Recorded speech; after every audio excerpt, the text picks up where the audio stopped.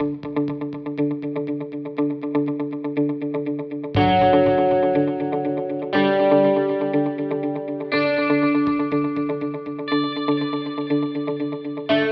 my goodness, oh my goodness. It is hot. It is like 180 degrees out, which means everybody's inside. Well, it's a good thing because we have a couple shows for you to watch. We're going to say hello, see you later, and goodbye to some beloved shows. I mean, shows we've been talking about literally for years. We've been talking about some of these shows, but it's all good because TV never runs dry. That should be the title of this episode. TV never runs dry. Never runs dry. Let's start with some season premieres. Ooh. And we're going to go with a premiere that is on Hulu. Huh. I've been anticipating this. I unfortunately haven't been able to see the first couple episodes yet. But it is a J.J. Abrams / Stephen King show on Hulu called Castle Rock. And if you probably couldn't escape all of the advertising, but I love J.J. Abrams. Stephen King makes my skin crawl. So it should be a good combination. The question is, was it? Now, just so everyone knows, even if you don't have a Hulu subscription, but you have access to Apple, they are offering the first episode free for, I think, another week it'll be ref. Oh, nice. So even if you don't have Hulu, you can check out that first one. Now on Hulu, they released the first 3 episodes. Yes. Mm-hmm. Yeah, so here's where we are. As the ref said, we have Stephen King, and Castle Rock is the name of a fictional town in Maine where a lot of Stephen King's work is set. Yes. Mm-hmm. So what's happening is they're pulling from the Stephen King canon. So it's not a particular... It's an anthology, right? Yeah, and it's not a particular piece of work. Mm-hmm.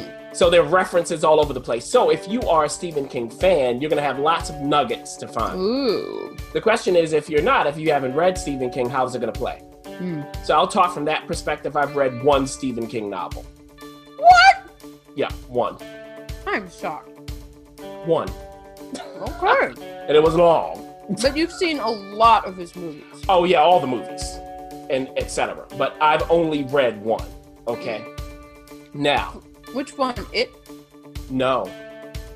What, The Last Stand? Isn't that one of them? The Last Stand. So, but I saw the original It miniseries that was on TV before the movie. Oh, yes. I Tim remember Curry. that. Tim Curry. Oh, you better believe it. Now, see, I remember that. Now, in Castle Rock, what we have is a prison. This is a prison town. And what's the name of the prison? Shawshank. No, I know. I heard about it, yeah. So, of course, that's the Stephen King thing. Okay, so it's Shawshank Prison, but this is not way back from Shawshank Redemption, okay? We're in current times. What's happened is Andre Holland plays a character named Henry Matthew Deaver. Ooh, I love Andre. And they say his full name, Henry Matthew Deaver. He was adopted by a Sissy Spacek's character and her husband as a kid. And in 1991, something weird happened. He went missing. His adopted father went missing and ended up dead. Oh. They found him several days later. He's disoriented, doesn't know what happened. Some people think maybe he's the one who killed the father. Oh, the stepfather didn't come back to life. We're talking about the kid. Found him dead? The kid was found after the kid was missing. So Henry was missing, was found later by the sheriff. Okay. But by that time, the father was already dead. Got it. So they thought that he was dead as well. Okay. Now, that's 1991. We shuttle forward to now, 2018. Henry is now Andre Holland. Yes. Okay, he is now a lawyer, and he is defending death row people. Death row convict. Wow. Okay. So something happens where he gets a call from the prison saying, hey, there's this guy here who's asked for you. They're trying to cover this up. You need to come and find out what's happening. Now, this guy they found in a cage in the prison in a wing that has been used for decades. Now, the old sheriff, the old warden of the prison is played by Terry O'Quinn. Oh, boy. Oh, you know what that means. From the very beginning, something tragic happens to him. But he's connected to this young man who was in a cage. And he told this young man before he died, I'll say that, hey, when I'm gone and these people come in, ask for Henry Matthew Deaver. Oh. Why? Yeah. Now, when Henry was a kid, across the street... You're giving us a lot. It's very generous. Yes. I'm giving you a lot without giving you a lot. Across the street was a young girl, same age, and there was something about Henry that she just had to watch him.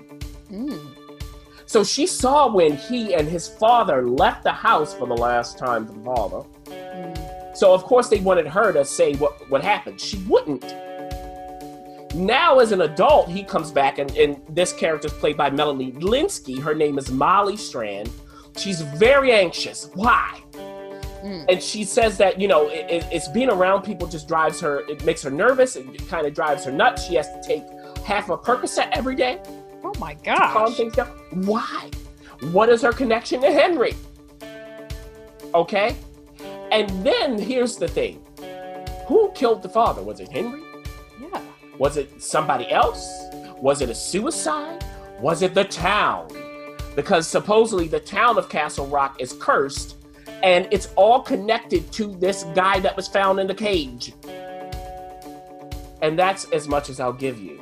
Oh, that's from the nice first tease. 3 episodes. Yeah. Now, this is Stephen King, so you not only get horror, you might get some supernatural things, along with your drama, etc. I will have to say... J.J. Abrams, yeah. J.J. Abrams is involved. I will have to say that the first 3 episodes for me set up the foundation. I'm not quite sure whether this is going to be a home run. Right now, it's good enough to keep watching. The cast is spectacular. Of course. Spectacular. So I'm fine with that. I'm fine with where they've started. We'll see at the end of the season whether they've done enough to move this story forward and make me care. And I'm talking about me. I don't know about you. Me, because I don't quite care enough yet, but I'm almost there. Burden of Truth on on CW it's back. No, first season. It's kind of back, is it not? What's the first season? Now renewed for 8 episodes, second season by original Canadian network. Yes. So what's happening is so here's what happened. It's a Canadian show that CW got the rights to distribute in the States. So in Canada, it was already aired in Canada? Exactly. So that's in Canada, what I mean. It's been renewed, right? Got it. But for us, it's the first season.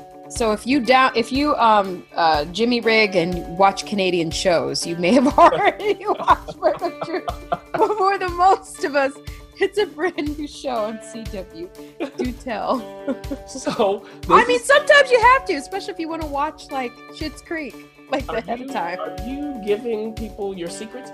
Absolutely not. I would never do that. So no, I just asked a question. Now look, Burden of Truth is set in Canada. Okay, that's where we are. It's a Canadian show. Starring in it is Kristen Krug as Joanna Hanley.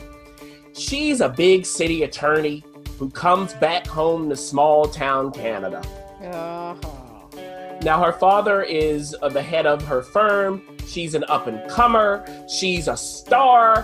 Her ex-boyfriend works with her. He's not quite as good. Now, she's sent back to her hometown. Now, the question is, does she want to go back there? Because what's happening is the teenage girls in this town are coming down with some sort of affliction. It leads to seizures, etc. And the people think the culprit is a vaccine, the HPV vaccine, to be specific. Oh my gosh, they called it out. Okay. They sure did. Now, Joanna's firm represents the pharmaceutical company that it has the rights to this vaccine, that distributes it. And she goes in going, I'm trying to defend them. Let me try to settle these cases before this gets out and causes a nightmare, marketing-wise, etc. So she goes back there. She goes back home. Of course, she encounters former friends, all of that kind of stuff. And the thing is it the vaccine? Is it something else? Is it everything? Who knows what's really going on here? What she finds is things aren't as simple as they may seem. So she decides to stay in the town to try to help people out. Now, what does that mean? It's like Sharp Objects. What is happening here? Well, it's definitely not that. Not that. It does. The premise sounds very similar. Like, is this HBO or CW? Yes. So now let's talk about that a little more, Ref, so it's clear that this is not Sharp Objects. This is a show that I envision, Ref, on the Hallmark Channel. Oh, okay. You definitely not. You know, the lighting, the pace, the characters, all of it. I'm like, this is not what you would think for a Generation Y, Generation Z network. It's like, okay, it's the summertime, we gotta fill in the slot. Kristen Krug is in it. Maybe. Like, it's very strange. I'm just like, this really should be Hallmark Network. No channel. No offense. So that is what you have to now take the actual story and place it there and you'll get it. I will watch one more episode, but just to see what they do, because there is a big twist. Okay. But it's so slow that I don't know that I'm gonna last. Sorry. Well, here's something that's not slow. Guess what's back? Your favorite show critic, one of them, Suits, as you say, Suits. Yes. Suits. Which is on USA, of course, but no Meghan Markle. She's off being a princess, and I mean that in every literal way. Yes. Katherine Heigl, though, is back, or not back, is joining the cast. And you know what? I'm curious to see how this works, because is Gina still there? Gina left. She's doing a spinoff. Yep. We really do need someone to anchor this show. And the question is she the one? Well, in addition to, of course, like you said, Gina's off doing the spinoff of the show. Meghan is in England. And Patrick J. Adams, the co-lead, that's right, is gone as well. Yeah. So, yeah, they got a big hole to fill. Now, keep in mind, before Catherine joined the cast, they added Dule Hill. Yes. So he's back, and now he's a series regular. Amanda Schull, who was Jodie Sawyer. Yeah. She has now been promoted to series regular, along with Katherine Heigl now coming in as a series regular, joining the triumvirate of Gabriel Macht, Rick Hoffman, and Sarah Rafferty. I will say this. We're now 2 episodes into this thing. And we got Wendell Pierce's character. Yeah, I knew it was coming. At some point, you're going to say Wendell Pierce when talking about Suits. Who is Meghan Markle's character's father. Yes. He's also a lawyer. Well, look. His firm has joined their firm. Oh, boy. And the question is Harvey Specter, played by Gabriel Macht, is he going to win out over Wendell Pierce's character as the managing partner? Okay. Now, what they do is Harvey has got to do a bit of what Patrick J. Adams' character did, Mike, before, because that character's gone. He did a lot of the late work. So what do they do? How do they resolve this issue to make Harvey, or put Harvey back into the thick of things?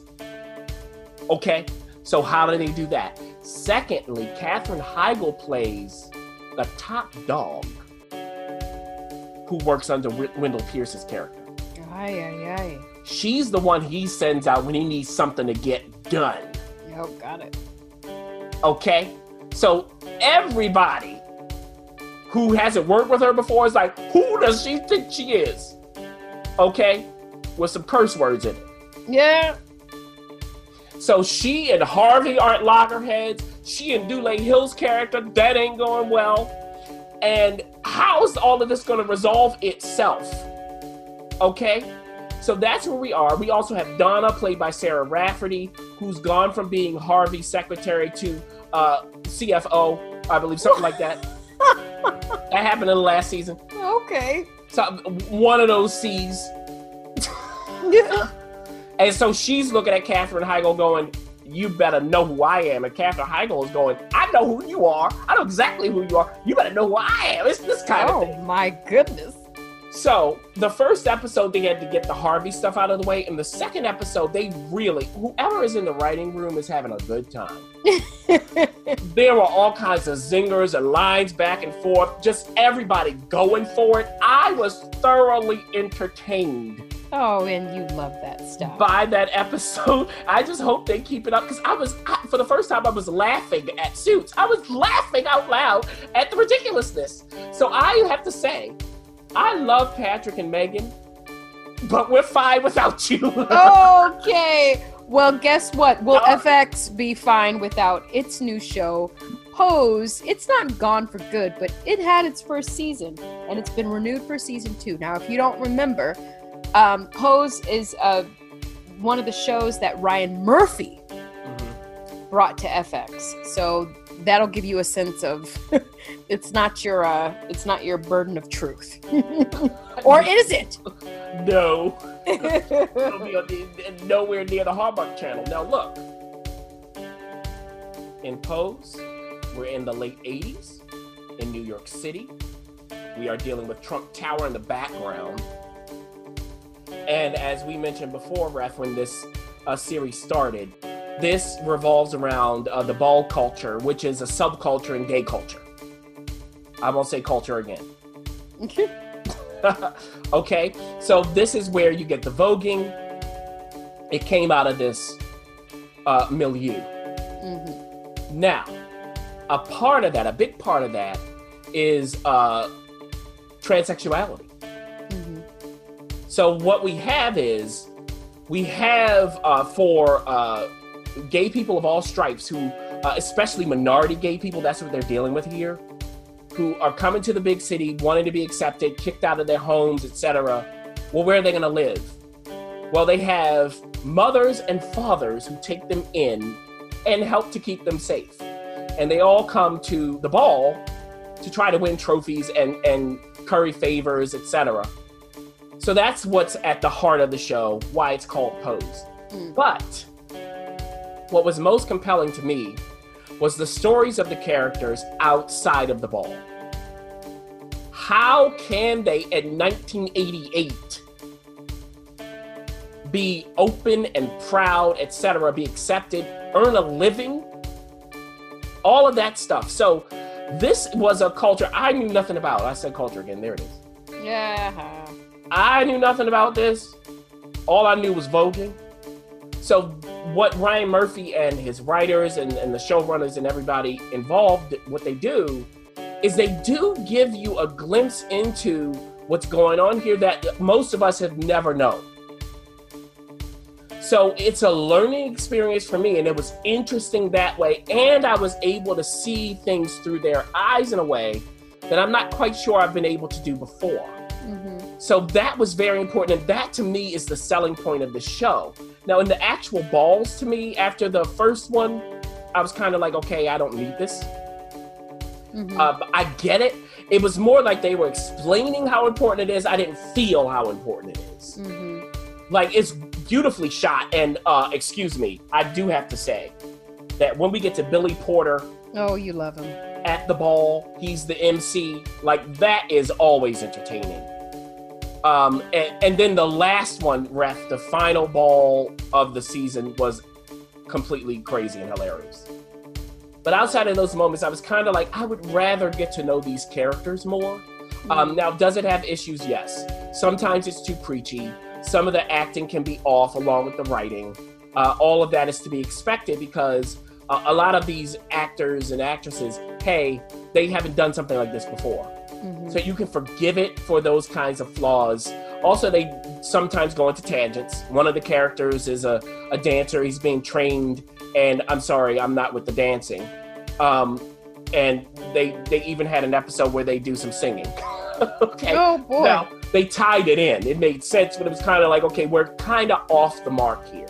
Okay. But overall, at its best, it gives everyone an opportunity to empathize with characters that we really haven't seen before in this way. So for that, I will say, we'll see what happens in season 2. I will still be watching. Well, you won't still be watching the next season of Colony. Oh, you know what? It's gone. I'm sorry. On USA, they canceled Colony. Goodbye. It's easy. You quickly do it in this review. Colony's been around. Listen, Colony's been around for 3 seasons, and from what I hear, it did not go out with a shebang. It kind of went out with a. Well, look, they canceled the thing.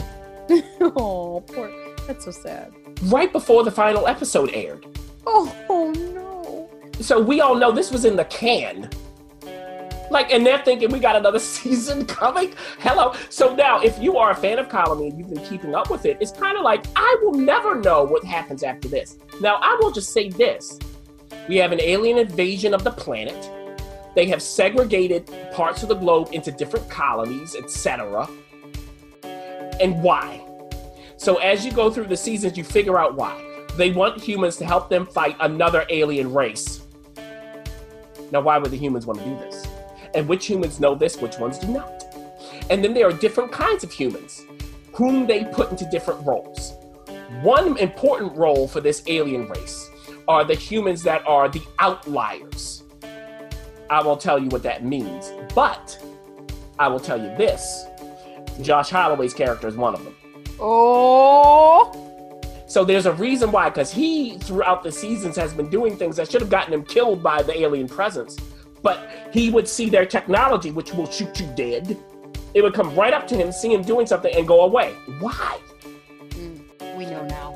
And we know. Now, his wife is played by Sarah Wayne Callies, who was in The Walking Dead early on and Prison Break. They have 3 kids, one of whom was in a different part. Different colony. That's right. They had to rescue him. They then ran into one of the heads of the colony who had to get out of there with them. They got out of the LA colony, and eventually in season 3, they worked their way up to Seattle. Okay. And the head of that colony is Wayne Brady. I'm only laughing because yeah. Yes. And this is not Wayne Brady doing comedy. Okay. All right. He's not always doing comedy. That's right. Now, now look, his colony is running like no other. People seem to be happy. It's efficient. What's going on? They got to figure this out. So, he has a special relationship with the alien hosts, and he has certain technology. Now, this leads to a big problem with the other humans in charge of the globe, let's say, that authority. And this leads to certain consequences by the end. Now, we lead up to, in the final episode, finally the second alien race is coming and the war is about to begin. Cut to blackout. I mean, this is ridiculous. Oh, I'm so sorry. So this show has been getting more complex, more layered. We're learning more and more as we go. And then it's just pull the plug. Maybe they'll have a Christmas special. They need one. USA, I'm calling you out.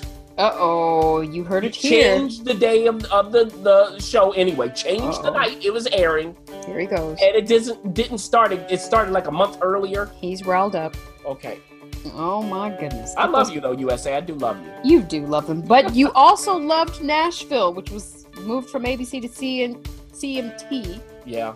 And it is finally, I feel like this is the longest season finale. It's like 4 seasons of season finales. I truly do feel that way. I feel like every time you think it's gone, it's like Rocky. It'll never go away. Not that we want it to, but Nashville is done. Season 6 is called its final, or has its final bow, its final song, its finale. Mm-hmm. And where do we leave things? Well, you know, it's all about the aftermath of Raina here and a lot of it for the family. Of course. For Deacon and the two daughters. And Deacon, by the end, actually headlines his own tour.